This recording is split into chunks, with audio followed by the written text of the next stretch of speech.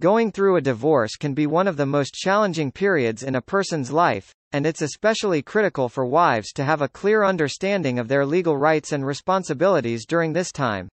In the state of New York, where divorce laws govern everything from asset distribution to spousal support, being well informed and prepared is key to ensuring a fair and equitable resolution. Legal rights in a divorce.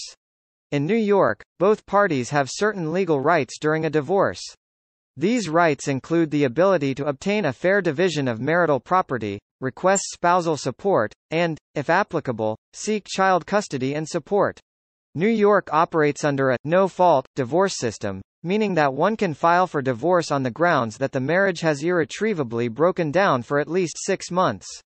However, the division of assets, spousal support, and child-related matters are separate issues that must be resolved either through negotiation, mediation, or litigation. Equitable distribution and its impact on wives. When a marriage comes to an end in New York, the distribution of marital property is not conducted on an equal basis, but rather an equitable one. While each spouse has equal rights to marital property, the court can review specific factors regarding the marriage that can affect their determination of the property distribution.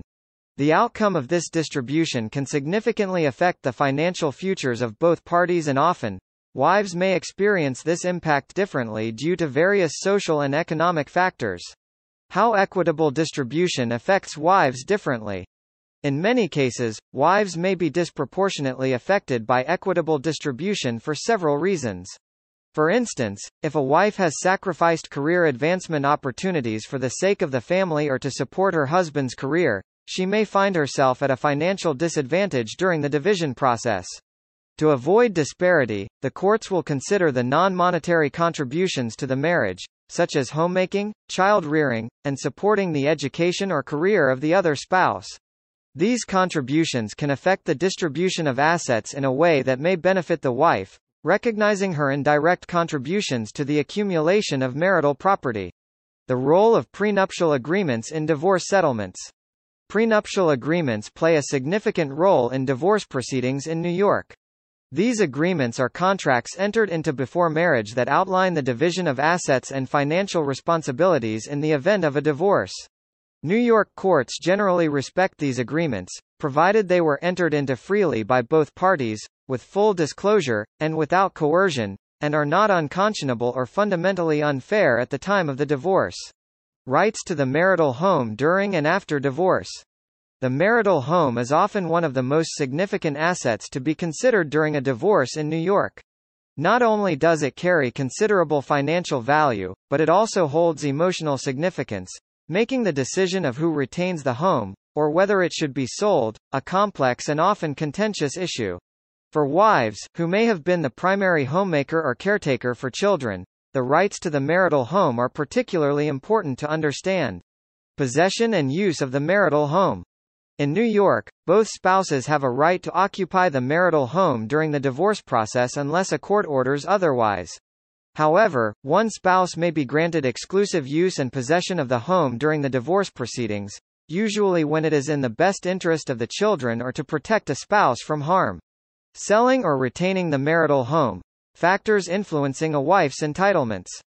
After the divorce, the marital home can either be sold, or one spouse can buy out the other's interest. To decide on this matter, the court will look at various factors, including each spouse's financial ability to maintain the home, the needs of any children from the marriage, and the equitable distribution of all marital property. Spousal support, alimony considerations. In New York divorce cases, spousal support, historically known as alimony, is a critical factor that can shape the financial well-being of a wife post-divorce. This financial support aims to mitigate the economic impact of a divorce, particularly on a lower-earning or non-earning spouse. For wives who may have devoted years to homemaking or raising children, understanding how spousal support works in New York is essential to ensuring fair compensation and financial security after the dissolution of a marriage. Determining eligibility for spousal support in New York. Spousal support in New York is not automatic. It is based on the financial necessity of one spouse and the other spouse's ability to pay. To determine eligibility, the court will examine a variety of factors, such as the length of the marriage, the age and health of both spouses, and the present and future earning capacity of each party. For a wife who has been out of the workforce, or who earns significantly less than her husband, the court will consider her potential to become self-sufficient and whether she needs time and resources to acquire education or training for employment. Duration and modification of spousal support orders. The duration of spousal support in New York is often tied to the length of the marriage, with longer marriages typically resulting in longer periods of support. However, it is intended to be rehabilitative, meaning it should enable the recipient spouse to become financially independent. The court will set a timeframe that is deemed sufficient for this purpose. Child custody and support. In the state of New York, decisions regarding child custody and support are made with the best interests of the child in mind. These matters are treated separately from other aspects of a divorce, such as the division of marital assets or alimony. The goal is to ensure that the needs of the child are met and that they maintain a stable and supportive environment after the divorce. Custody arrangements and their implications for mothers. New York recognizes two types of custody: legal custody, which pertains to making major decisions about the child's welfare, and physical custody, which concerns where the child will live. Custody can be sole or joint, with joint custody allowing both parents to have an equal say in important decisions and possibly share physical custody. How child support is determined in New York. Child support in New York is determined using the Child Support Standards Act, CSSA, which provides a formula for calculating payments based on the parent's combined income and the number of children. The non-custodial parent is typically required to pay their proportional share of the basic child support obligation, and this amount can be adjusted by the court based on several factors, including the financial resources of each parent, the child's needs, and the non-monetary contributions that the custodial parent makes toward the child's care. This formula takes into account the combined parental income and allocates a percentage of it to the child, based on the number of children being supported. The percentages used are 17% of the combined parental income for one child, 25% for two children, 29% for three children, 31% for four children, at least 35% for five or more children. Retirement funds and pensions. In New York, like in many other states, retirement funds and pensions earned during the marriage are considered marital property and are subject to division in a divorce. This includes a wide array of retirement assets such as 401k plans, IRAs, deferred compensation plans, and pension plans. The division of these assets must be handled with care to ensure both parties receive their equitable share without incurring unnecessary taxes or penalties. The use of QDROs for retirement distribution. A Qualified Domestic Relations Order, QDRO, is a legal order that is required to divide certain types of retirement plans, such as 401ks and pensions. The QDRO instructs the plan administrator on how to pay the non-employee spouse's share of the plan benefits, known as the alternate payee. The QDRO must comply with the specific plan's rules and federal laws to be considered qualified. The CREAT. Social Security benefits and divorce. Social Security benefits are not considered marital property and therefore are not divided in a divorce in New York. However, divorce can affect eligibility for derivative Social Security benefits. A person may be entitled to collect Social Security benefits based on an ex-spouse's work record if the marriage lasted at least 10 years, they are at least 62 years old, they are currently unmarried, and the benefit they are entitled to receive based on their own work is less than the benefit they would receive based on their ex-spouse's work. Insurance policies and health care.